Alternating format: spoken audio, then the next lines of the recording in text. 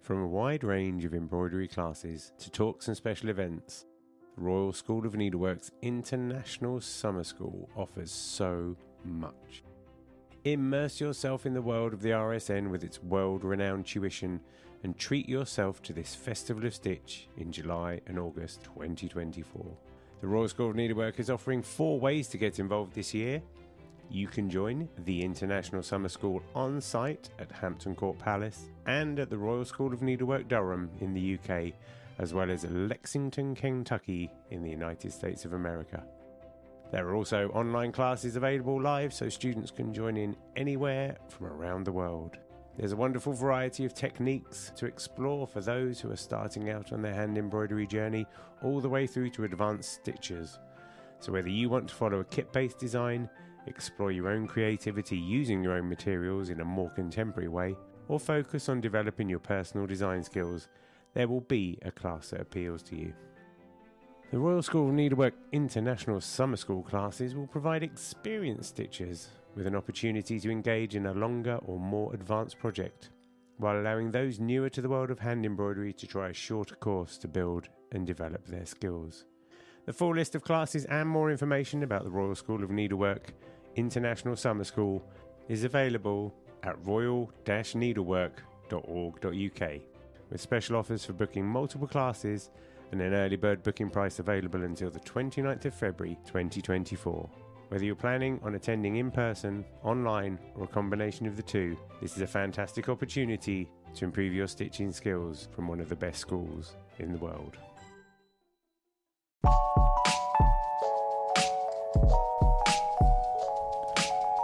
Welcome to Needle Exchange, conversations on the art of thread.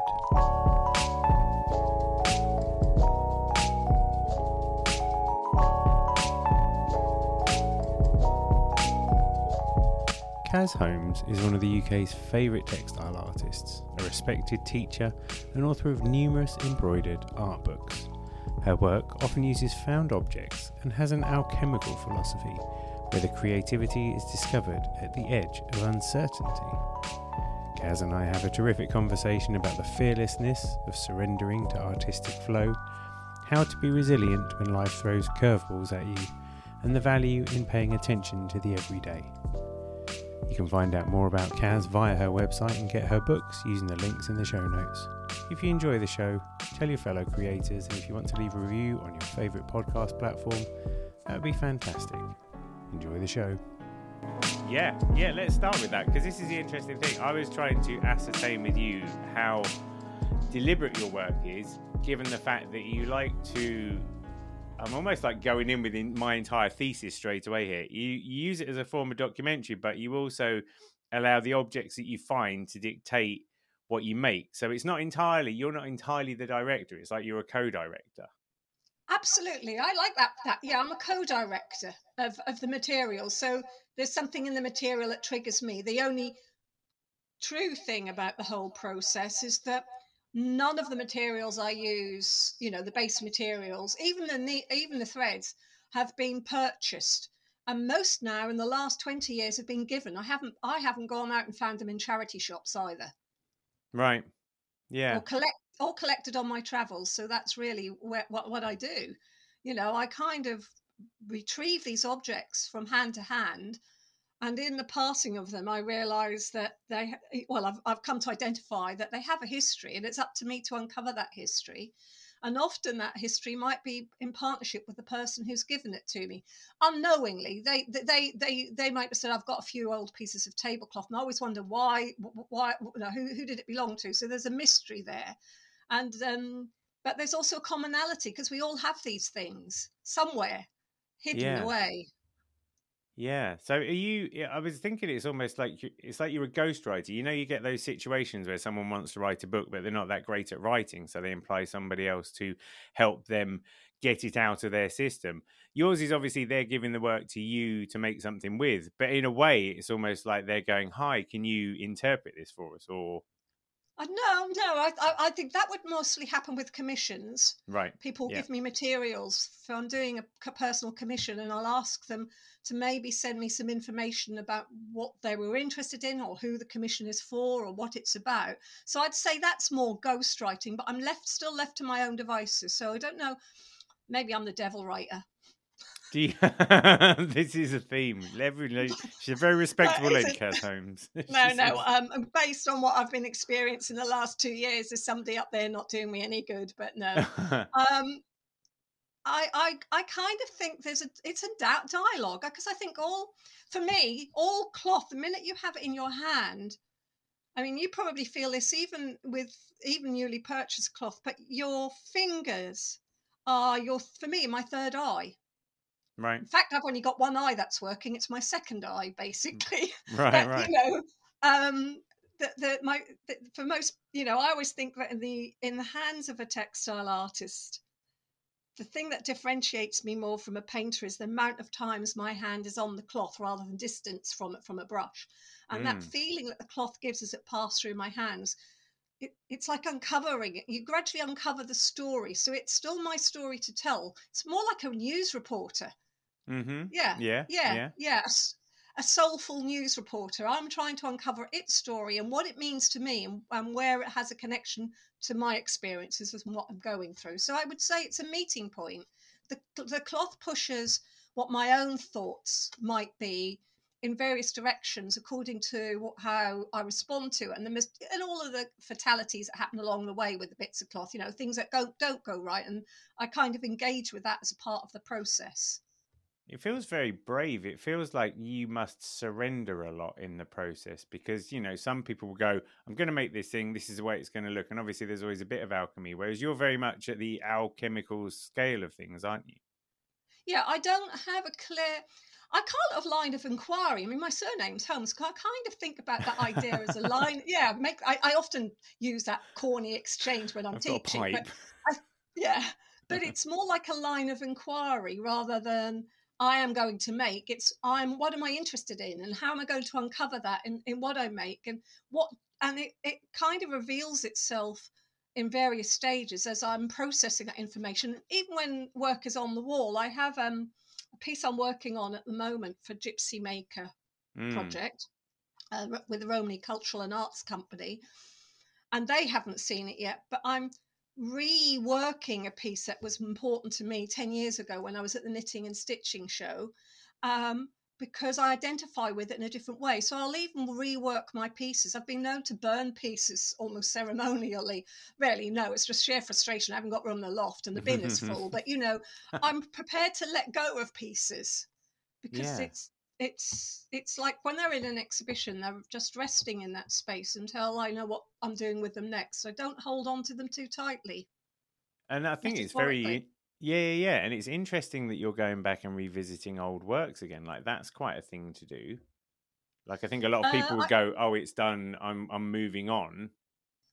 Yeah, but I've got hundreds. I mean, above my head there, I've got hundreds of sketchbooks, and I think we go through cycles of things, and we draw upon past experiences in order to move forward, if there is a thing. I mean, I'm very much in the basis that I'm having to live in the here and now, and I think make best use of each day.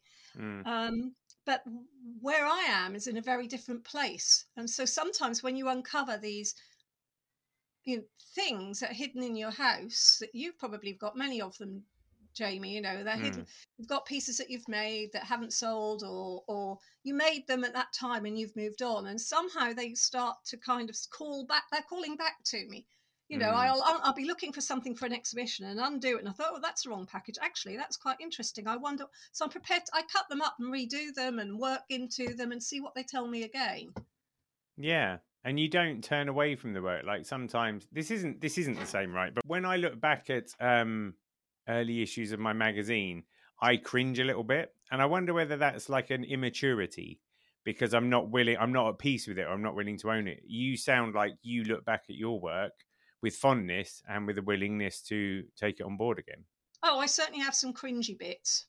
I think we all do. I mean, art is built on failure, isn't that the old saying? It's not what it's saying. It's not built on success. It's built on the failures. So there might Right. be pieces I've never exhibited that I rework, but I think I kind of say to students occasionally when I'm working, you've got to love your ugly bits. I think we all should do that as a just in life. Yeah, because we have this.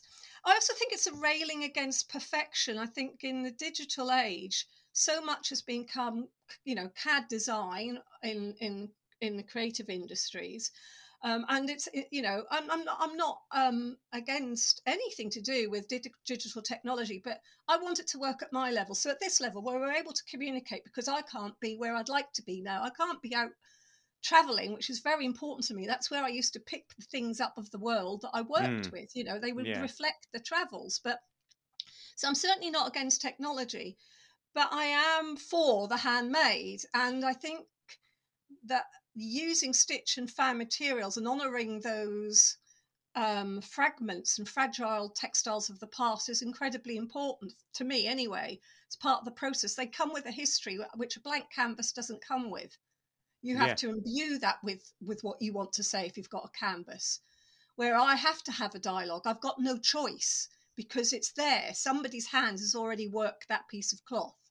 Yeah, it's literally like you're time traveling with your fingers, kind of, aren't you? I There like will be that. like Yeah, residues and stuff, won't there? It's almost like you are touching people from the yeah. past in a sort of. I've often used that. I think I used it in textile landscape. The idea that I'm in a liminal place. I always feel I'm in between worlds. I mean, I trained in painting, so it's that hybrid status, which I don't like the word comfortable. Many people feel uncomfortable. They want to know certainty all the time where they are. Where I thrive on that not knowing. It's when I get in a situation that's sometimes a little bit can be like that. The daily chores I now need to do with a caring responsibility, I have to find means to engage that side of uncertainty in myself in order to stimulate my creativity.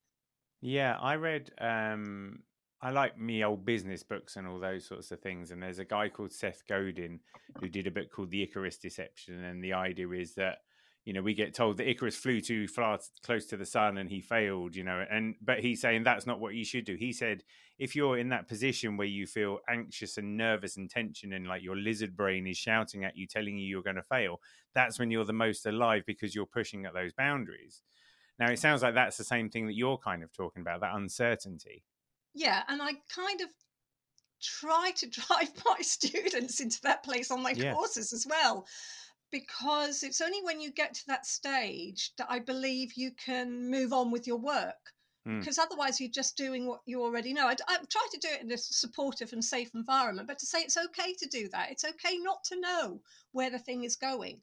It's Yeah. okay to the questions you ask are really more important than the final outcome, because you need to find, I hate the word journey, but you need to travel that journey. You need to find that path. You need to Yeah. excavate that your new way. All of these terminologies I'm using are about discovery, aren't they? Yeah, very much. Yeah, I mean, yeah, and you haven't used the word archaeology yet, but I feel there's a certain amount of that when you're unearthing things.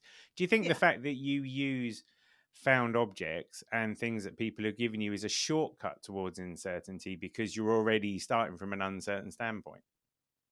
I think that's true. And I mean, we all think we know what textiles feel like because we wear them every day, and we have an association with them. But that association can also be a connection to other people. But to then start to invest in that process of uncovering what that cloth is telling you, I think is valuable. Well, it certainly is for me.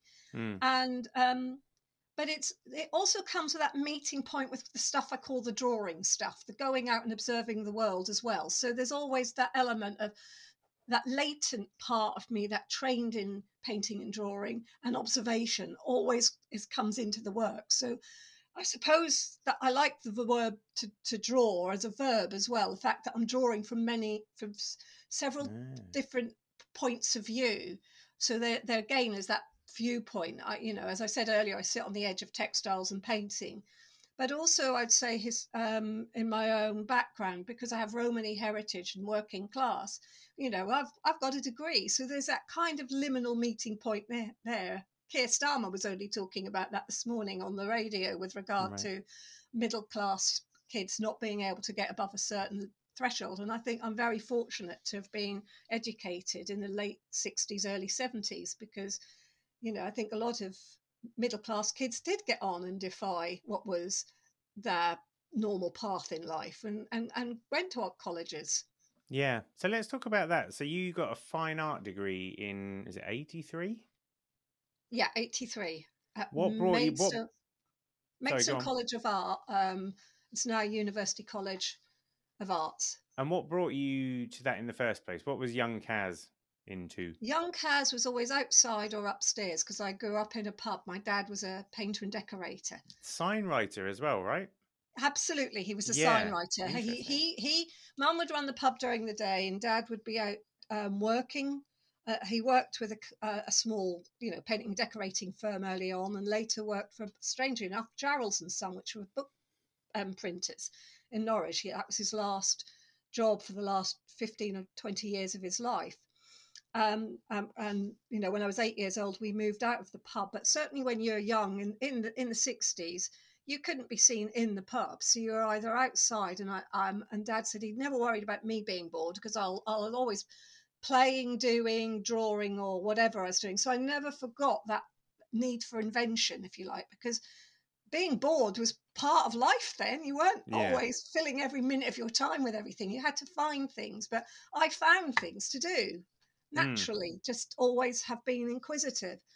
And I went to school and started to draw, and I kind of remembered that I was doing some drawing of it. Was an iris at the time. I must have been in a junior school, and the teachers had asked if I would do some drawing for some project or another. I think it might have been a little school catalogue in our little primary school. And I was working with the last stubby pens and things I had. These were the things Dad would buy me at birthdays and Christmases. Money was tight, so I'm not, that's just how things were. And so they bought me a small art kit so I could do what I was doing, and cleared it with Mum and Dad and said, she's doing a job for us, we wanted to do that. I don't think that'd be acceptable now, but I don't think I ever stopped wanting to draw. So it's really not a case of did I look out for it. I never stopped. Right. And then when you went to college and you studied fine art, was textiles on the agenda at all there? No, or was it... I was on a drawing and painting course. Right. So what brought the textiles into it? Destroying a canvas I didn't like, that I was compelled to work with as part of an art college project. Right. In our first year, and nobody in my unknown to me, my mum knitted. I didn't find that out till later in life when she knitted me a cardigan. I'd never seen her pick up a needle in the entire time until I must have been in my 50s. And she gave me this cardigan. I said, "That's lovely. Where did you get that?" "I knitted it." And I went, "What?"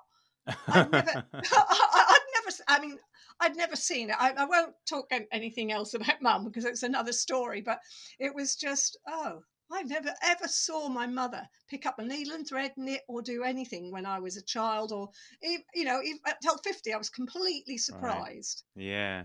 So nobody in my family, my grandmother kind of distanced herself from that stuff. She tended to cook and look after the garden, but I wasn't surrounded by textiles as a child, so I didn't have that. But I was surrounded by cartoons and things that Dad painted on our walls, and his sign writing jobs, and his love of looking, because he went to Norwich School of Art at 14. So he had an eye. He already had an eye, but his career choices were very limited. So. And would the sign writing have given you like an unconscious understanding of design? I think so. I mean, I used to go and help him weekends when we worked for some of our older neighbours, which obviously I'm an older neighbour now, but we'd help them. They'd get their materials and we'd volunteer and help put up wallpaper and that. And the ends I'd take home and work on because they were brilliant for drawing on. So again, that's that kind of... Found objects. Found objects. So that kind of, you could say it was embedded in me from early on, making use of what I had. Yeah. Yeah. And then when you did your degree Like, so textiles wasn't a thing for you, but I'm interested to know whether textiles was even considered within the fine art We context. had Janice Jeffries as a course tutor, part-time course tutor. Right. So, and she'd also studied and researched with Magdalena Abakanowicz Wow. and the Polish weavers. Right. And when I first started to pull and work that together, that's when that another alarm went off in my head, and thought, oh, I find this much more interesting than just working on the surface, because it was well, the person who painted it probably thought it was lovely, but it was a painting left over from the previous student cohort, and that that it was just a project reusing what other people had left and doing something with it. And I just found it much more engaging, and that really got me investigating what materials could do. But limited range, early on I studied mostly paper and paper making. So for the first 15 to 20 years, most of my textile exploration were on mostly paper substrates. Right. And machine embroidery, that has been a thing since the start? Probably towards the end and after I graduated. Right. A lot of it was layered papers and hand stitch. Again, it was to do with what was accessible to me at the time and discovery, and also my involvement with being invited to do work with people like the Embroiderers Guild, etc. I began to be exposed to a different way of working, and I just took what I wanted from that exchange by people wanting to learn from me. I also, as a tutor, always learn from the students as well. But I always worked with a mechanical sewing machine. My very first was a Frister and Rossmann. My second, which is still sitting beside me today, was an old vintage Bernina 730, which I found in a skip at an art college I was working at the time, and begged to take it home with me. And they said, yes, if you can repair it, you can have it, which I Like did. King Arthur pulling a sword out of a stone, and Kaz pulls a I Bernina out of a love skip. that. Yeah. Well, it makes that mechanical drawing mark, but it's more than that. I do it with a machine. I mean, I love hand and machine stitch combined. It's strange. I'm often asked, do I hand or machine, by many people, and I do both because they're like different types of mark, and I make them because of the mark they make, as much as I'll make a mark with a paintbrush, or there's gold paint on the piece behind me. Actually, it's not gold paint, it's foil from cigarette packets. Right, okay, yeah. Yeah, So right. again, there we go. It's sort of it's been a lifelong love-hate relationship. Yeah. Yeah. Do you have, What, I mean, so this process has been going on a long time. I mean, have you been solely an artist? You're an artist and a teacher. and a writer. And a writer, of course, and a writer. An Yeah, yeah, author, yeah. yeah. Yeah, I But mean, how many books have you got under your belt now? 5. Yeah, they're good. I like them. I like the, is it Thank you. Embroidery in the Everyday, the latest one? Yes, it is. Yeah. Yeah. I call it my lockdown book, but I think it was, they're all for different reasons tough to write. Um, that was written in double quick time, Right. but I was given the opportunity to extend that. They wanted it. Batsford are fabulous to work with, so and our voices are left within the writing. But it was hard to write for various reasons. Can you go into those reasons? But we were, I suppose, we were all in lockdown, so that ability to engage and meet with the artists had shifted. And I knew that some of the things I was discovering about myself as part of the process of not being in that space, which is valuable to me, and it's still valuable to me. I mean, I have been teaching via Zoom by invitation. I don't, or, I have done some courses with West Dean, which they've been very supportive in encouraging me to do some Zoom courses with them. But I do them for invitation because, as you know, my partner had a stroke, so I need to balance that time between care. I call it the care, clean, and create balance now. But that almost is like that was the full stop on the end of the pandemic. So during the pandemic, and we're still in it, we're still facing that. People are still getting sick.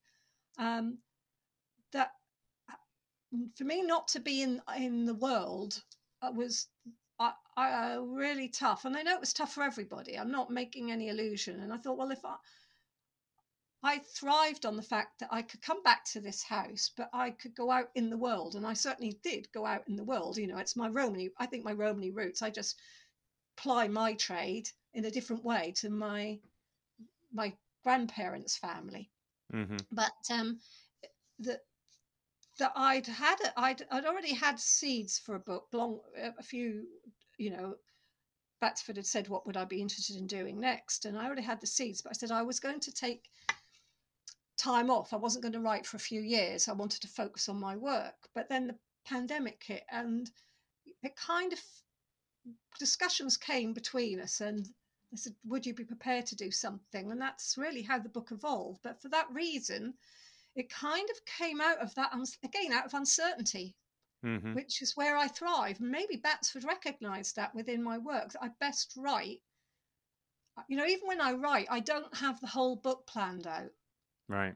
I have the content of what I think I want to say in it, but I'm willing to shift and change, rather like with my work. As I write, I leave space for that. So Yeah. 75% through the book is when I really begin to see how it really finally forms. But I allow flexibility because you never know what's around the corner. I do know that there's something that's driving inside of me when I write, in the same way with my work, that kind of, say, a core, like a dancer has a core. I think all artists have their own core, and you should allow yourself to kind of go in different directions, but somehow um, being able to voice my thoughts and engage, being very fortunate that artists have been involved with that writing as well, is a privilege. Mm-hmm. And I don't take it lightly. I think it's incredibly important that I engage with other artists as part of the process of writing, so that people can see that we all respond to our tribes, if you like, that we all need a family that we belong to when we're creative. And these can stimulate and develop ideas. Yeah, I think actually that's a really important point, isn't it? Because it's quite easy to feel like you're creating in isolation, Yeah. just naturally, particularly because it's not a team sport, is it? The stuff we do, it's like individual work. So it's quite easy to feel like you're the only person there, whereas actually there is a community. You just have to reach out and touch them. They're not kind of as far away as you feel. Yeah, and I think that that community is very supportive and Yeah. presents their own challenges. I mean, I've certainly known that within the last year. So literally the day the book was published, Derek had his stroke. So Right. I couldn't go out and, you know, it's like, again, that liminal place. Is one part of me wanted to celebrate, and the other part of me was just running around Yeah. thinking, what the hell's going on? Yeah. Yeah. Can't imagine. Yeah. One of So the things. Go on. yeah, extreme emotions on that day for Yeah. various reasons.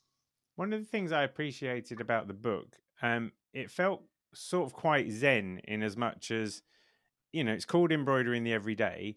And to me, it's about paying attention to the small stuff, stopping and smelling the roses, and just reinforcing that point, because I think that there's beauty to be found in the quiet moments. I see a lot of artists who do that. They capture vignettes, they capture moments, and there's that documentary style of art that Yeah. means that people capture the magic we might not realize is magic, but they do, and then that gives it some value.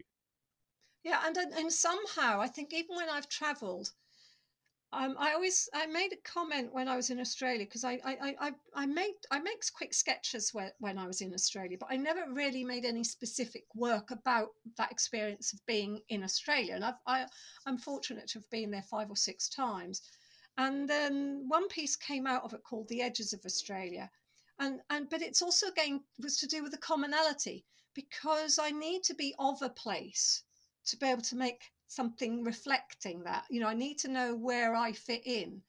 And so Australia will always feel alien to me. But there were commonalities, and that was what that piece was about. The edges where we touch each other, like the washing lines, or people having plants that were definitely I'd recognise in my own garden, particularly in Melbourne area and Victoria. Those commonalities, but were slightly different. So it's where I saw the everyday things I was familiar with, but in a different context, that throws me. So and again, in the Netherlands, I can find a connection because I grew up in Norfolk. So there's a lot of similarities in the approaches. But I need to be of a place. So even when I'm traveling, I don't try to fly, once I'm working in a place, I tend not to want to be going at 10 miles, at 100 miles an hour and looking at things. I'm quite happy to spend days in one place just so I become more familiar with it and get to know the feel of the place rather than, I'm trying to think of the right word, but the real sense of the place as opposed to just an awareness. Yeah, you can understand why people are happy to find a McDonald's because it's a place that they know is going to be the same. And it's almost like you're standing on a steady rock in a river. And now that you're on a steady rock, you can go, okay, now I can have a look around the river because it's like Maslow's hierarchy of needs or something, Yeah. isn't it? My Yeah. structure, my foundation's there. Yeah. Maybe I'm looking for the familiar and unfamiliar places. Yeah. So that then when Um, you're in the familiar, you're at peace to then face the uncertainty. Yeah, and I would say that's what this house does for me. I mean, I don't know if you've ever done that or had that experience. There are times, when I was out in the world that I wanted to then come home. I was desperate to come home. Mm-hmm. And not due to anything that my hosts or anything. You get to a point where you just want to be back and doing things that weren't with other people for a while, and Yeah. vice versa. In some respects, I'm having to drive and find different ways to seek that engagement today, which is what I'm doing. I'm kind of accepting of what life throws at me. I always have been. I'm flexible in that way. Doesn't mean I don't get angry at times, but I just think, well, that's my life. How do I handle what I have now? I mean, that's what you've said all along is your capacity to manage the uncertainty and to process it.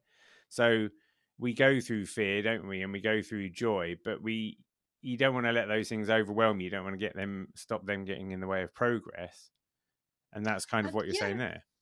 yeah, and also it's about harnessing it. I've learned an awful lot in the last 2 years. I wouldn't say I deliberately go out and seek it as seek adversity or challenge as a place to learn, but learning comes out of it, whether you want.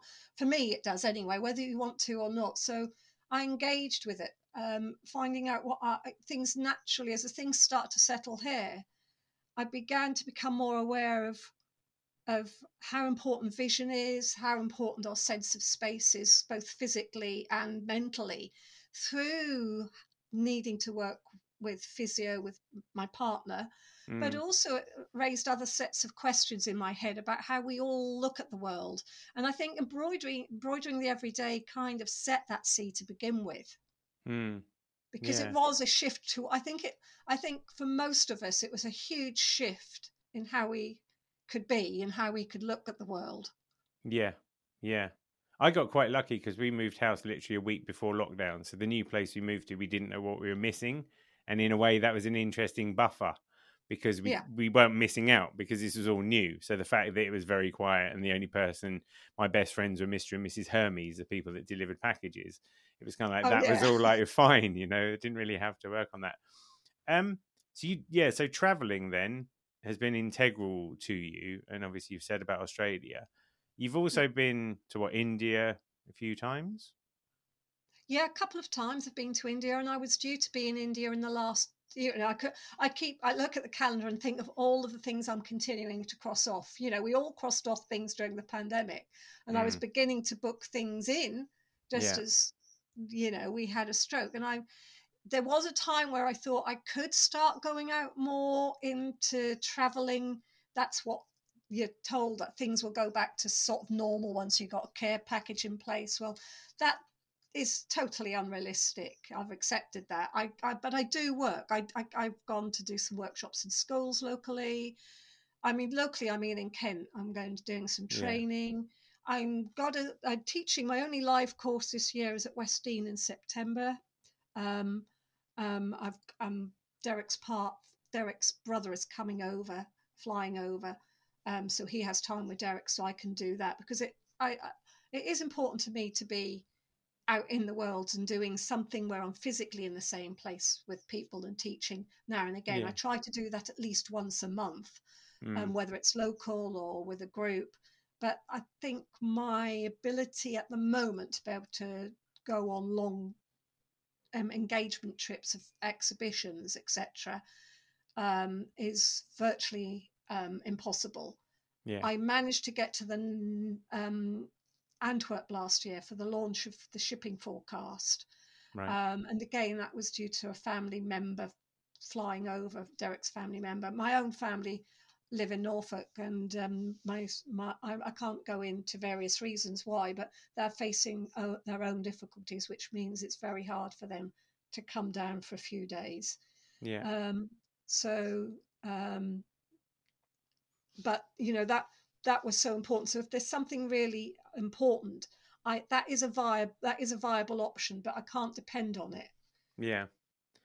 When you've done your traveling, because you said that people have been giving you items and various things. I'm guessing when you go on your travels, you pick up a few bits and pieces here and there. I'm just wondering if there's a way, like say a visit to India, whether that visit in itself becomes like a found object that then you end up processing. The How much you're experience does, yeah, and yeah. the experience does. I mean, I'll give you an example of how two different cultural situations. India will be a good one to start with, and I'll go back to Antwerp. But in India, a few years ago, I was invited to do a project with a school, a girls' school, and I went over for about 4 weeks. Some of it was funded by the Arts Council and the British Council to do this exchange.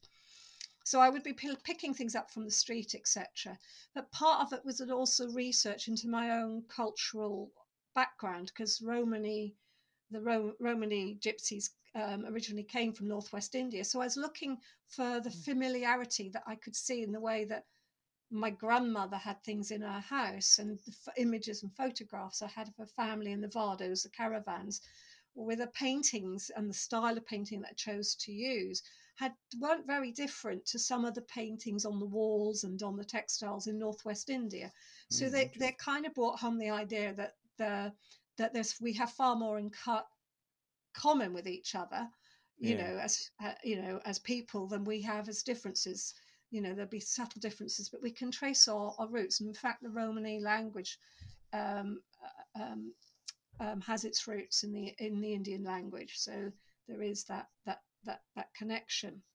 So I made pieces around that time. This was 20 odd years ago, and that went on tour called Traces. So there was that dialogue about the past, the connection I have with my family, and what I uncovered about it. So we come to today, and I don't know if you've seen anything. I can give you a link at the end of this project, the shipping forecast. Right. They're all fragments of cloth. Some of them I picked up at Folkestone and Dover, but many were given to me as I travelled to do work in Europe mostly. But I've got some from some from Australia and some from the USA.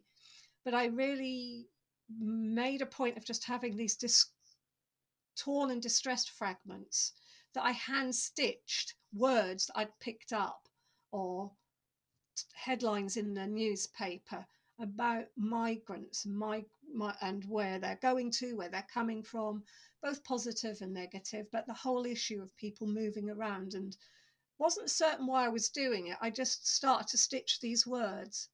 And when I went over to Antwerp, I lost a whole portfolio of work. I was having an interview for a major project, which was going to be and was exhibited at with Anna 3 at the church in the centre of Antwerp, city of Antwerp, which obviously is where the Cunard lines came from. Right.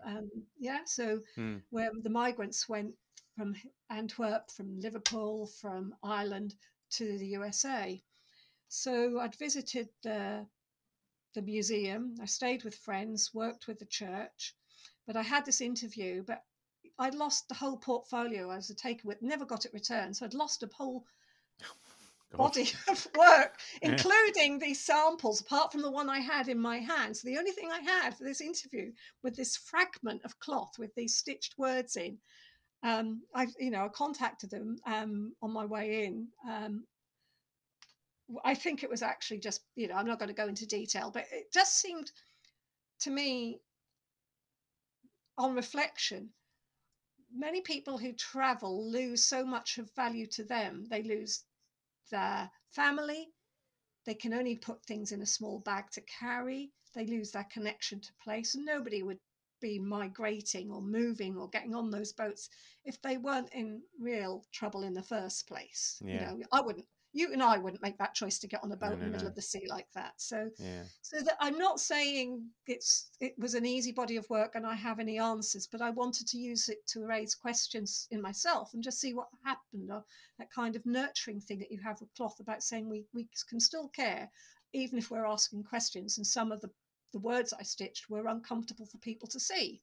Yeah. So I explained what I wanted to do, and they had some images, and I thought, there's no way, because he had lost the portfolio. I had nothing to show them, and I actually got the exhibition. Right. Um, Yeah. and that for me was the power of a piece and fragment of cloth to communicate. Remember I said at Yeah. the beginning how it can communicate. It Mm. may well be that it's also my ability to communicate. I kind of speak from here. I'm not an academic communicator. Mm. I'm I trained in community arts, so often things will come out of my mouth before I've thought about them, and they'll be completely upset people. But I just think we have to be honest in our communications. Yeah. Yeah. And It's now go on. yeah, so when I came back from that meeting, I stayed with one of the hosts, and um, I came back with some fragments of cloth they wanted to give to me. They said, you know, they couldn't. I mean, I was panicked when I lost the portfolio, Yeah. but Yeah. I wasn't kind of tearing my hair out. Somehow it kind of, after I'd had that initial panic and things settled, I said, well, you just got to move on from that. There's nothing, it could turn up, it couldn't turn up, because it's done. Because they have this an artist invited every year to fill this church, and I fill the basement. I mean, shipping forecast, people can find a link to it on my Yeah. Yeah. Yeah. Yeah. page. I'll put a link in the show notes. Um, but so you had these fragments, or my small samples, and some of my work pieces, so they could see how I worked in more detail. Completely lost. And when we had the meeting, I was actually talking about how we could engage with that community around them. And they have something called the forensic sciences, which isn't the same as us for working with people who had mental health problems. So it's their way of working. We had people working and engaged locally to the church, as well as some needlework groups, and they produced work to go in this exhibition, because I said I wanted it to be about an engagement with people, because the whole thing was about that interrelationship of working with people and talk and using fragments that reflected that migrant story. But I also had pieces from all over the world, because I'd invited people, because we're in pandemic, I'd invited people to send in a fragment of cloth with something stitched onto it, which was about what they valued and what they missed. And that whole concept of something you valued and missed actually came from a project I did with the Romany Cultural and Arts Company 3 months before the pandemic hit, when I was still talking about migrants. You know, that idea that what would you value enough to put into your rucksack if you had Yeah. to move from your place of from your home, and what would you miss that you couldn't pack, that you left behind, like the roses or your all of those things. And that really Yeah. started with the young man at our adult education centre who was coming to ESOL classes, and I sat down and chatted with him, because he was waiting and was obviously upset. And I found out a little bit about his story, and what he missed was his grandmother's rose garden. So that, Right. you know, cloth has this means to touch people, and I felt there is something here that also reflects my story. You know, I've been quite open about being Romany in the last 15, 20 years, of Romany heritage, put it that way, but I may not have been as a child, because it's a tough thing to Yeah. admit to being in education. You know, it's still not easy. Um, and strangely enough, I think within the lockdown, those words still had significance. Did we miss about not being able to go out, meet with friends, and doing our normal daily Mm. things? And Yeah. what did we value more because we were staying put? What were we aware of more? Because people always, they're looking forward to their holiday away, aren't they, each year? Yeah, I always thought it fascinating that there was that handmade resurgence. You know, people weren't able to casually consume things, but this innate desire for stuff meant that people sort of started to realize they could make their own things again. Absolutely. And there was a lot of engagement. I mean, I think I was very proud of the creative industries during that time who just really got out there and did things voluntarily just to, I would say it's about the well-being. Well-being isn't just about keeping fit. It's about engagement with for me, it's about intellectual challenge, creative challenge, and Mm, physical challenge. Look, that's what your well-being is all about as far as I'm concerned. And yeah. the heart of mine is the creative challenge, but the intellectual challenge comes from these sort of discussions, and we all need that. Yeah, I always remember the 7 Habits of Highly Effective People by Stephen Covey, which when I first heard about it, I thought was the habits of 7 highly effective people, and I was like, I wonder who those guys are. But as an aside, but the last habit is always sharpening the saw, and I think that's an interesting one. You know, if you're a successful woodcutter and you want to keep cutting wood, you got to keep sharpening your saw. You've got to make sure that your tools you use are in good condition, and I think that's what that is, isn't it? It's just Yeah, and not yeah. And when you said earlier on about working with that uncertainty, I think that's part of that process. If mm, how far can you push it? It's when a piece of work I get when I start to think, God, I don't know where it's going, or I'm a bit scared by it, or it's raising questions I don't know. I'm not certain. That's when I get more excited about it, and yeah, sometimes want to throw it at the wall, but that yeah, wouldn't do yeah, much damage. It's yeah. a piece of cloth, but it'd be lovely if I was making a ceramic. I'd make a lovely resounding smack against the wall. I was going to say, considering you said that one of the first things that got you going was you knocked some paint onto a piece of fabric, like throwing something at a wall, I'd imagine is just part of your process as standard these days, isn't it? Yeah, But the other thing I note is that you spend a lot of time looking for questions rather than answers. yeah. I don't know why. That's that little girl in the garden at the pub all over again. Mm, yeah. I remember with my granddad and sometimes with dad, because I'd always, when dad worked at Jarrell's, instead I'd stay on at school because it was a quiet place for me to continue with my homework rather than home. Mm-hmm. And then I'd walk down to Jarrell's and we'd often walk home together. I had a lovely relationship with my dad. But I always remember from very early on, I'd ask questions, but he always got us to look up at buildings and look Yeah. around and ask questions. So I think that's been my life. I don't know why. Maybe I'm just an annoying person who just always asks questions because that's how I am. I never accept that there is one answer because it depends on your viewpoint. I mean, some things there might be is 2 and 2 4, for example. Mm, mm, Yeah, but that there's always another viewpoint, and I think that's being engaged as a community artist and as involved with teaching has been has given me a great deal of I suppose experience. I don't of that need to ask questions rather than to always accept the answers you're given. I listen to the news and think, maybe there's another way. I'm not yeah. always certain I know the way, but I'm always questioning.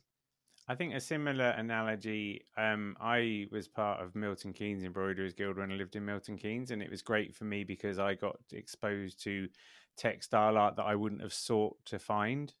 So, Yeah, what is it, confirmation bias, when we often just look for stuff that we already agree with. I think we owe it to ourselves to do the opposite of that and go and get people to absolutely. explain stuff that we haven't got the foggiest, because it makes us a broader human being, I guess. Yeah, and I've always retained my interest in other art forms as well. So when I'm working on courses, I don't look at textile artists purely. I teach drawing and painting at education, so I'm constantly exposed to um, that's that side of my training, if you like. So I'm constantly exposed to that, and I've been involved more recently in supporting the We Care project. I've it's a I can probably have details at a later date. In fact, I sent a parcel today from the project, but it's in support of carers, but it's self-supporting because there isn't a lot of and they're engaging in a craftivists campaign, and are working alongside domestic dusters. Right. Yeah, I know With domestic Vanessa dusters. Ma, Yeah, yeah, yeah, yeah, yeah, yeah. So I think that craftivism is a way of asking questions and challenging authority through craft, isn't it? Through, yeah, yeah, yeah, yeah. yeah. So, Sarah always says that it's a way for people to challenge things comfortably. It's like soft protest, that kind of thing, rather than like placards. yeah, and sometimes it can be more effective because it creeps up on people because they realise what's happened. You know, um, Katie from the We Care did. I hope she doesn't mind me re-quoting her. Sorry, Katie. Said that at one event, I think in Wales, people were hand stitching, and the MP that had come to the event. So I'm not kind of saying what the event was, who the MP. So I'm not going to reveal any of that because That's even if fine. I remembered the names, when she was aware of what was being stitched onto the pieces of cloth, it hit her. She Mm, realised that voice came through much more profoundly than just a protest. She thought she was going to a little craft event where people be knitting, but then it kind of reached her here in her yeah, heart. yeah, And I think that is the underlying power of the needle and thread. And suffragettes knew that, suffragists knew that, Grenham Common knew that, whether they consciously knew, but textiles and protest have always been together in some form or another. That yeah. soft protest. Yeah, yeah. It's a curious one, isn't it? Because it does. I've had the same experience doing a project once with an MP who I won't name, but I always like to joke and say, I could see his frozen cold heart start to melt ever so slightly, thanks to the power of textiles. Yeah, Um, yeah, so you've done quite a lot of exhibiting yourself, and then recently you've been in this joint exhibition with Rosie James. yeah. Can you talk about that bit? Yeah, it's with Spatsford has got a gallery, and they asked if I would exhibit. Normally it's for a week, and I like Rosie. She doesn't live very far from me, and our work is quite different. But Mm, I think the way I think I could see possibilities. So I contacted Rosie, and the thing is, it was practical as much as it was the fact I like Rosie. It was the fact that if you had two people, you had 2 weeks, and because of my current situation, I couldn't justify going up there one day to hang and go. I didn't have 2 days in a week that I could go up yeah. and hang and take down. So it Mm-hmm. stretched the exhibition out. In fact, we had nearly 3. Mm, And we trundled over there with our trolleys, and the exhibition came out of my shopping trolley and Rosie's backpack. So this huge space was filled with the shipping forecast and her crowd cloud. And the reason it came about is I felt that we were speaking about the movement of people, mm-hmm. and that Yeah. have those two together. Because when I talk about the shipping forecast, which is this piece that has a word stitched on and faces of my family, symbolic of migrant people. I didn't feel I had the right of taking photographs and putting those photographs on the cloth of people I didn't know. So it became symbolic of those people. And Rosie's beautiful line drawings of the crowds coming out of London Bridge Station. They're moving with purpose, one to work, migrating every day to work, if you like, backwards and forwards Mm, on the train, and mine reflecting people moving across continents for necessity. yeah. And often they could pass each other in the street. And I know from working with a homeless charity and sometimes our own reaction that you can walk past and not see people. Mm, We choose, and we thought it would be an interesting juxtaposition. And mm-hmm. we were gradually, when we were hanging the exhibition, as that's what I love about the textiles, is that we put one piece up, then another, and they started to have a dialogue. They were talking to each other. So they were we were keen that they were interspaced with each other in that space. So you could see through some of Rosie's sheer fabric to my semi-sheer pieces where the light came through.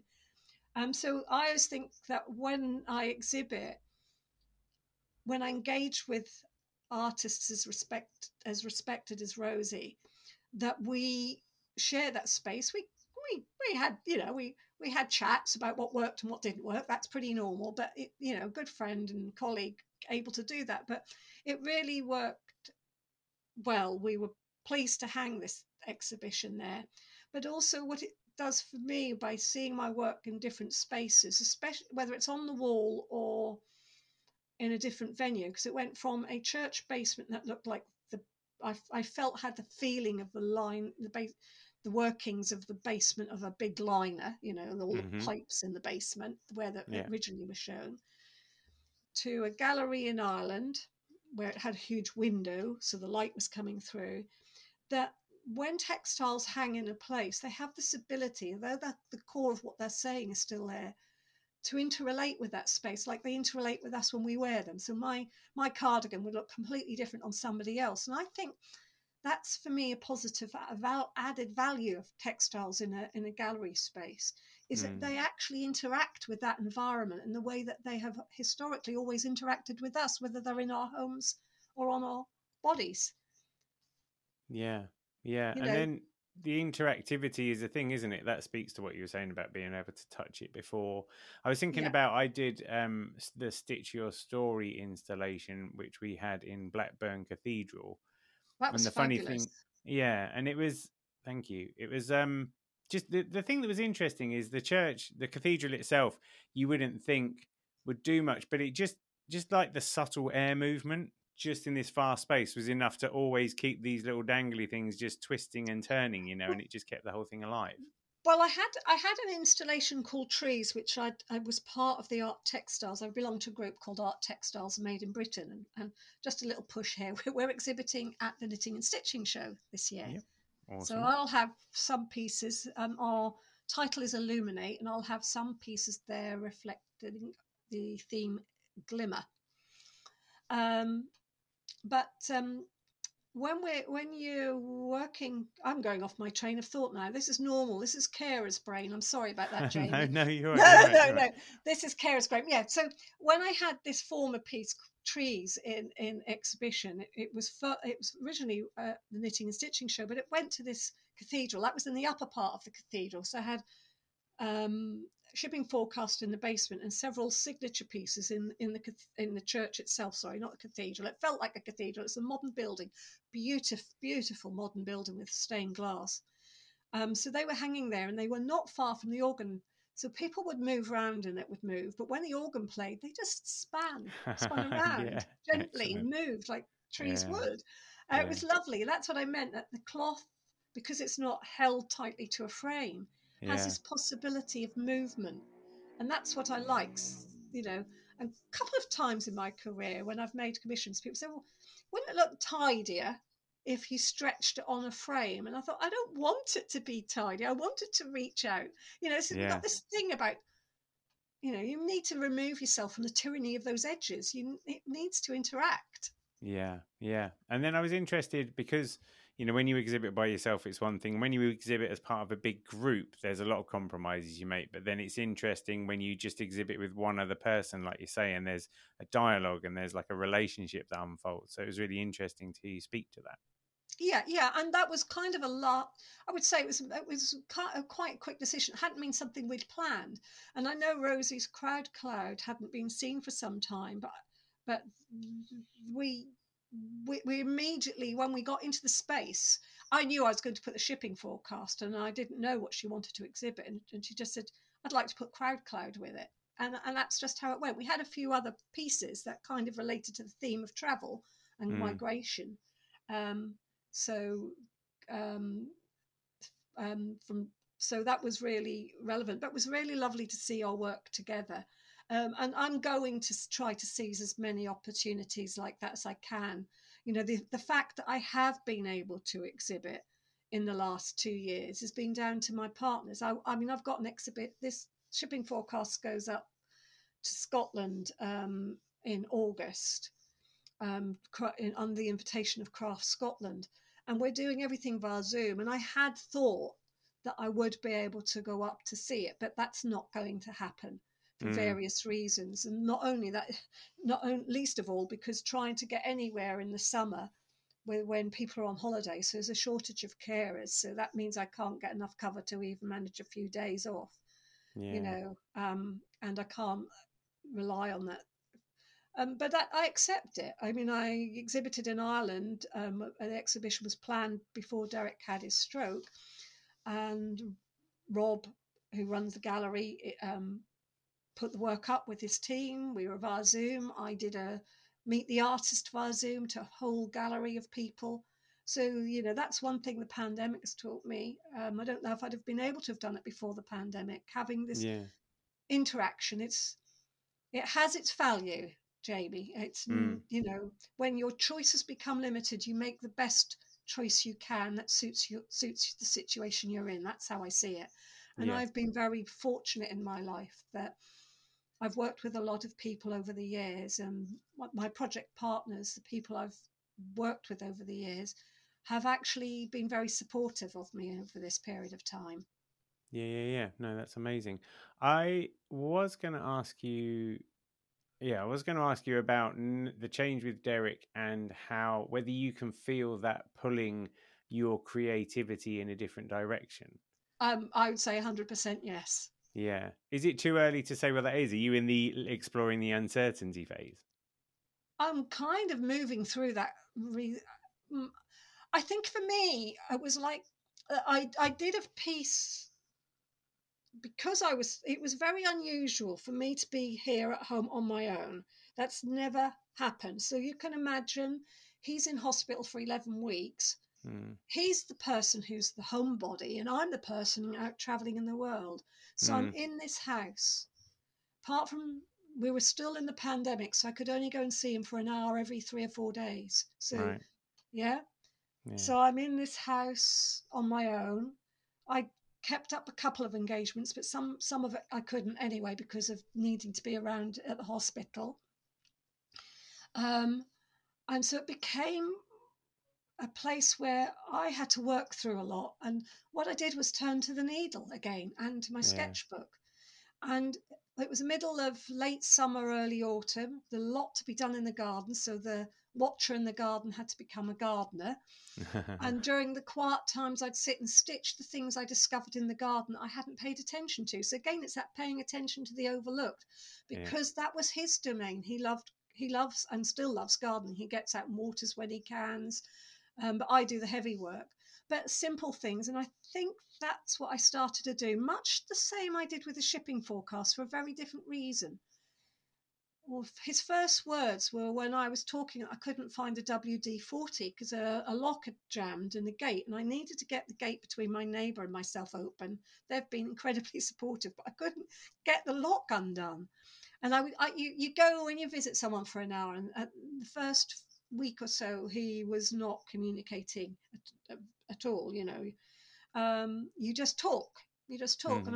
I just said, I still can't find a W. And he suddenly replied, it's in in the cupboard above the toilet where it's always kept. And I thought, Derek's still there. Amazing. So his communication was there. What he has, this is why I've been playing around with things to do with how the brain works.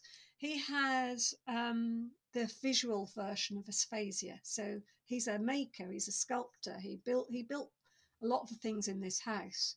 Mm-hmm. So eyes function perfectly, but his brain doesn't pick up the signals. Right. Okay.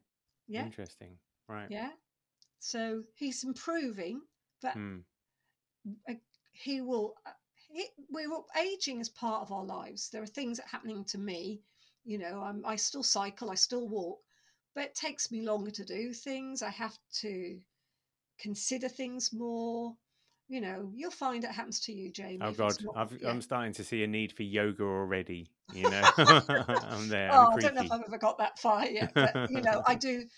It's not, trying to get out to do that is harder for me. Even doing that is harder for me now. Yeah. I go out for 2 or 3 hours, and I have an app on my phone. If I'm going for a walk, I can check he's okay. Mm-hmm. You know, Yeah. yeah. So it's those sort of things. So I have 3 hours respite where I don't have to even look at the app. Somebody comes in and I get that. Mm-hmm. And I'm learning to trust that I can go out for a couple of hours or have someone coming in for an hour. And if things happen, they happen. It's not easy, but they're going to happen if I'm here or not. Yeah. I guess Um, there's some. No, go on. sorry. So it was about me trying to understand how I also needed to slow down for him because he needs to go at a slower pace. Mm. So I needed to slow down in order to work, particularly the first year. And then when he broke his hip again, but needing to work at his level, work with his physio on his therapy, although not all the time. He didn't want me to be doing that because the physios were trained and I'm just Cass, so I had to, Mm-hmm. but it's been a revelation. The fact he's up walking with a quad stick, not far, but he's walking is to me a small miracle, Yeah, and definitely, of his definitely. determination. Yeah. And it's nice that you've been able to keep your creativity going as well, though. For a lot of people, I think it might just knock things, completely on hold. But it's good that you've been able to maintain the flow, even if it's a diminished, slower flow. Yeah, I think I was determined to do that. I don't know why. Maybe it's that madness in me. But I felt if I don't keep that part of me going, what good am I going to be here? I have to do something for myself. It's harder. I admit Mm. it's a lot harder. But I need to have something that engages my brain differently to the care role because otherwise I can't do the care role. Yeah. And maybe one thing helps the other thing helps the other thing, kind of. Yeah. And I don't think it's good for him either. I think I don't know. I've had the conversations sometimes, but it's also often with friends. It must it must be hard for him to see that the effect that's had it does affects both of us. Yeah. Yeah. It And adds an extra layer, doesn't it? You can feel guilty enough when you're immobilized, can't you? I broke my ankle once. It's that same thing. But when it starts to have a wider impact, it just gives you extra layers of guilt if you want it, doesn't it? but at the same time, I've also recognized, although that is tough, I'm not. I don't. I want. I have to put this across clearly. I've used it as a learning experience, and that's fed into my work. Mm-hmm. I think it would have fed into my work because that's the way I work normally. It's, as you said right at the beginning, I use the narratives within the cloth that I found to tell stories, Yeah. and I it doesn't matter to me whether the person who sees my work gets my story. When it's out in the public domain, it's what stories they take away from it, what they have. And maybe this need to tell stories is embedded in the roots of my history because the Romany culture has always been about the narrative history, spoken history. Mm. Yeah. Because those You know, are the things you can take with you, aren't they? they are the things you can take with you, and the familiarity again coming through. So what's happening to me is my experience, but what we're going through isn't unique to me only. I Yeah. know that. So Yeah. as an artist, I want to use what I feel and know. I've always done that in my work because that's my voice. And I'm not going to be quiet about what's happening No, no, because, no. you know, that, and I really don't, it sounds awful. I care about, I care that people have their own voice and they can come and engage with work. But what they think about my work no longer matters to me anymore. I do what I want because I want to do it. But you have the faith that people can use your work as a tool for their own understanding, because that is also something you've mentioned before. They can Yeah, or the triangulate process. their Yeah, positions by looking at what you're saying. yeah, and also within working with alongside them. I tend not to think about workshops when I'm teaching. I say workshops. I think it's about trying to share what it is to be creative is more important to me than this materials we're working with and what we do with them. Yeah. Yeah. It's about sharing that this is what that creativity is about. And I can't teach anyone to be creative. Nobody can do that. But through engaging with them in a workshop, in a place of work where workshops can happen, and using the tools of teaching and engaging and making, I can open up those possibilities for them to engage with their own creativity. And that's really fundamentally important to me, that through learning a technique, you might go beyond that technique and ask and not want to know how to do something, but the why to do something is more important. Why are you doing it? What's it for? So I think in textile landscape, I close with that idea that my work is all about the why to, not the how to. Yeah. No, I think that's brilliant. I think that's good. That's something we should all take away, really. Yeah, and that perfection is immaterial. You know, and in the materials too. You know, we don't live in a perfect world. An imperfection in what I find is what I want to celebrate. Yeah. We have a little postcard up in our kitchen that Mary found somewhere, but I quite like it because it means the girls get to see it a lot. And it says, you're meant to be real, not meant to be perfect. Absolutely. I think that's a great postcard. You'll have to send me a picture of that. Yeah, Remind definitely. myself. Because I have to remind myself that with all these balls I'm still juggling in different ways, that you try to do the best you can, but that's all you can do, because you are human and you're not perfect. And there is always some way you can move on. Did this become a talk about philosophy? I think No. art is I about love that. it. I love it. This always goes this way. Do you have a favourite album? Do I have a favourite album? Don't know if I necessarily have a favourite album, but I am partial to the Kinks. Uh-huh. And but I do have a favourite song. I have two. Am I allowed two? Yeah, of course. Yeah. Lark Ascending. Oh, nice. Thomas Tallis and all that. Yeah, Tom. And No. then no, it's not Thomas Tallis. No, it's Vaughan, isn't it? Vaughan Williams. Yeah. Because he based a lot of his music on studying folk music. Right. Yeah. So Lark Ascending and Blackbird, Beatles. Oh, nice. Yeah. Yeah. So good shouts. Blackbird, Both bird related as well. Pardon? They're both bird related as well. Yeah, I don't think that was necessarily it, but that, yeah, it's strange. How do you feel about the like funky the sentiment chicken? in that, but I kind of too eclectic in my music choice to have a singular album that I would always say that's my favourite album. Do you listen to anything while you're working? Sometimes, less so now. It depends on what I'm doing. If I'm doing some mark making, I might listen to music. Occasionally, I used to listen when I was stitching downstairs, less so now. Occasionally I do, but depends on Derek's hearing, depending on how comfortable he is, because I want to sit with Derek sometimes, and too much disruption or distraction is hard for him to then focus. You need to, often you need to focus on one thing at a time with the strokes. If he's sometimes eating or moving, if I can't speak too much if he's walking in an area he's not familiar with, for example. So if we manage to go out for a tea or coffee, get a taxi and go somewhere, he needs to walk concentrated, because a distraction can mean a fall. Yeah. It has to be totally focused. Yeah. Do you talk to your work while you're making it? Yeah. I feel like you might do, yeah. Do you, Jamie? Do you? Well, I mean, rarely do I do some work. Probably casually swearing when it starts to go a bit wrong. Yeah, I do. I often do. Sounds like I'm a bit mad, but yeah. No. I can see that, because you've already said you're communicating with it through your fingers and stuff. I can imagine you talking to it as though it's a person and a being you're working with or whatever. That makes sense. Yeah, I like that. They are. I think that is in any artist's hands, because you kind of making something anew, aren't you? So even if there are from found materials, so yeah. Yeah, you're nurturing something into life, aren't you?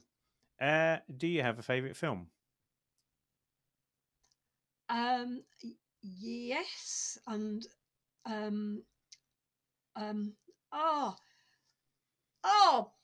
my what again? That is Kara's brain. You're probably able to tell me. Don't worry. It will come to me. Do you want to do favourite book and then we can come back to favourite film? Might unlock it. Might unlock it. It's a black and white. I think it is a black and white film. It's got Gregory Peck in defending a young black boy. 12 Angry Men. No. What's the other one? To Kill a Mockingbird. Yes, that's it. To Kill a Mockingbird. Get Sorry. in there. What? No, you're So right. another bird. Yeah, right. Yeah, that's true. Wow. There's something explicit that. Well, remember what I said at the beginning of this about those 3 bodies of work, which suddenly, yes, yeah, and That's amazing. yeah, yeah, and the favourite film is The Colour Purple. Okay. Sorry, A is that the second favourite book? No, that's a second favourite. Sorry, Okay. Yeah, that yeah, and The yeah. Colour Purple. Right.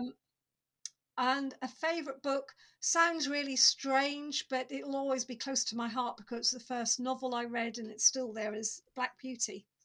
Okay. Okay. Yeah. Right. Not Blackbird Beauty. Just No, Black Beauty. just Close. just Black Beauty. Still, But I read yeah. I read all the time, so I could have hundreds in that list. I mean, You do you had- like fiction? I do like. I also like biographies. I read fiction for leisure. So I like Hundreds and Thousands and Clay Wick, which are by a Canadian painter. I'll have to fetch the book to get her name. Emily Carr. Emily Carr. She's Right. a Canadian painter. So I love Hundreds and Thousands and Clay Wick. Yeah. Okay. And then my last question is, what's the most interesting thing that nobody knows about you? Well, how can I say what's interesting? What's the most, because I'm probably too exposed. Yeah. What's the most interesting things that nobody knows about me? Because even they've now discovered that I find gardening therapeutic because it's the sheer physical aspect of it. I mean, you might have lain your soul out so much. So because the thing is you're at this point of uncertainty. You're at the creative edge all the time. So you're overexposed, you might say, because you don't get the chance to hide stuff away when you're playing in that ballpark. No, and probably I choose not to because maybe it's about that communication that I'm just like everybody else. I don't share everything, but I had to think twice about how much I shared about what Derek was going through, or so I don't post photos or things necessarily overly post what's happening here, but I do talk about it because I think that's giving voice to a lot of other stroke survivors and carers. So again, that connects to me having a voice and using it wisely. So there's a balance to be found, I think, between talking about stuff and then glamorizing stuff. I mean, social media makes it difficult to talk about things that are meaningful and find that point where you're not showing off about it. Do you know, like so many people do like virtue signaling and that kind of thing. Like it's quite hard to be sincere in the right kind of way because Facebook just amplifies all things in the wrong direction. Yeah, and that can also be taken away from you anyway through Facebook and overshare. Yeah. I think, yeah, I suppose that if the one thing that probably a lot of people may or may not know that I have restricted vision.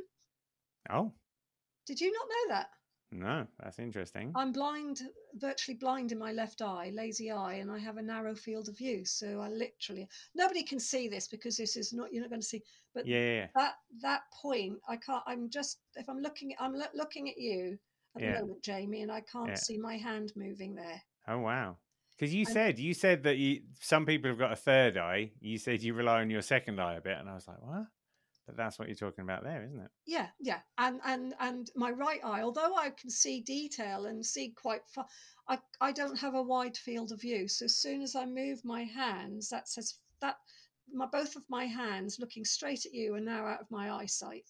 Right. You can't see them because I'm off the screen there, aren't I? Yeah. In a little box, but more or less that little box is my eyesight view. So it's also surprisingly easy to creep up behind you and say boo. Yeah, that's the one thing, and people do. In fact, that probably is. When I'm in art class, I actually warn my students: if I'm carrying a drawing board or you're carrying a drawing board, don't come behind me. But yeah, that probably is. People could easily, and when we were out walking, it was always Derek who used to, on that side, would suddenly put his arm in front of me because I wouldn't have seen a car coming. So I now have to be doubly careful because I'm now his eyes when he's out. I always stand on his left So my right is on his left. So I've still got a blind left because that's the side he's weak on and he can't see from when we're out. So that's where people could walk into him because people tend not to, kiddies playing, families chatting, people looking at our mobile phone while they're walking. Are not aware of other people on the pavement. So I'm mindful of that, so he doesn't get knocked because he wants to walk when he can. Yeah. So that may be the one thing that I have restricted vision, and it's easy to come up and boom, and people don't necessarily do it, but I do jump quite frequently. And when I'm in a working situation, I will jump quite frequently if somebody suddenly comes up behind me quietly because I'm not aware they're there. It's fascinating because you've got restricted vision, but seemingly unrestricted creative vision. Oh, that's a there you go. Nice thing. Maybe I have. There are always restrictions. We always set restrictions. If I had unrestricted, I'd be working in all mediums, maybe. No. But I love it because it's been really interesting because you, like you say, there's this uncertainty field, the edge of creativity and stuff. And you've been in that space for a long time that you're quite hardy to it. And yet it's still quite exciting. And I think that's what makes it fun. Because the minute we start getting a bit numb to those things, that's when we need to change it up. But it seems like you found some secret sauce. I think a popular word in today's culture is the term resilience. Mm-hmm. And my life has always been about movement and change because that's the way of. I think it's a life of most artists. You're not in a job that's got steady income. You're not necessarily going to the same place of work each day.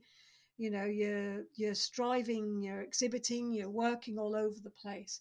And I think that's what makes many artists, not just me, who we are today, and creative people and musicians, anybody who are actually using their skills to work independently and creatively, become incredibly flexible in the way. I believe that fundamentally, and I think it's an incredible value to pass on to the next generation.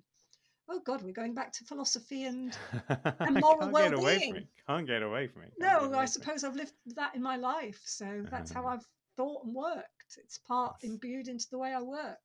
That's amazing. Well, listen, Kaz, thanks for your time. So if people want to find you online, where's the best place to go? I have a website, which is simply kazholmes.co.uk. And I have Google and Facebook, all the usual places. But maybe do a trawl because you might be surprised where you find me. I sometimes am when I do decide I'm going to do a trawl, and things that maybe are slightly untrue or.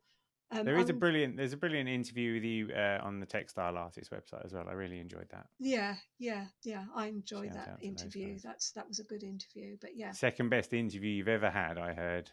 Oh right, this is going to be the first, is it, Jamie? We'll have to see. Listen, it's been a total pleasure. So thanks for having a needle exchange with me. And thank you for inviting me. I'll get your needles out and keep stitching. Don't give up on your stitching, Jamie. Perfect. Thanks for joining me on another needle exchange. I hope you enjoyed the show. I'd love to hear from you, so feel free to email hello@needle.exchange, that's NEEDL.exchange, with any thoughts, comments or feedback. And if you want to keep up with all the news, sign up to the Needle Exchange mailing list at bit.ly/Needle Exchange. See you next time.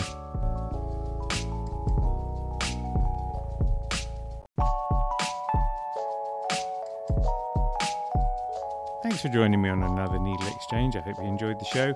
I'd love to hear from you, so feel free to email hello@needle.exchange, that's NEEDL.exchange, with any thoughts, comments or feedback. And if you want to keep up with all the news, sign up to the Needle Exchange mailing list at bit.ly/Needle Exchange. See you next time.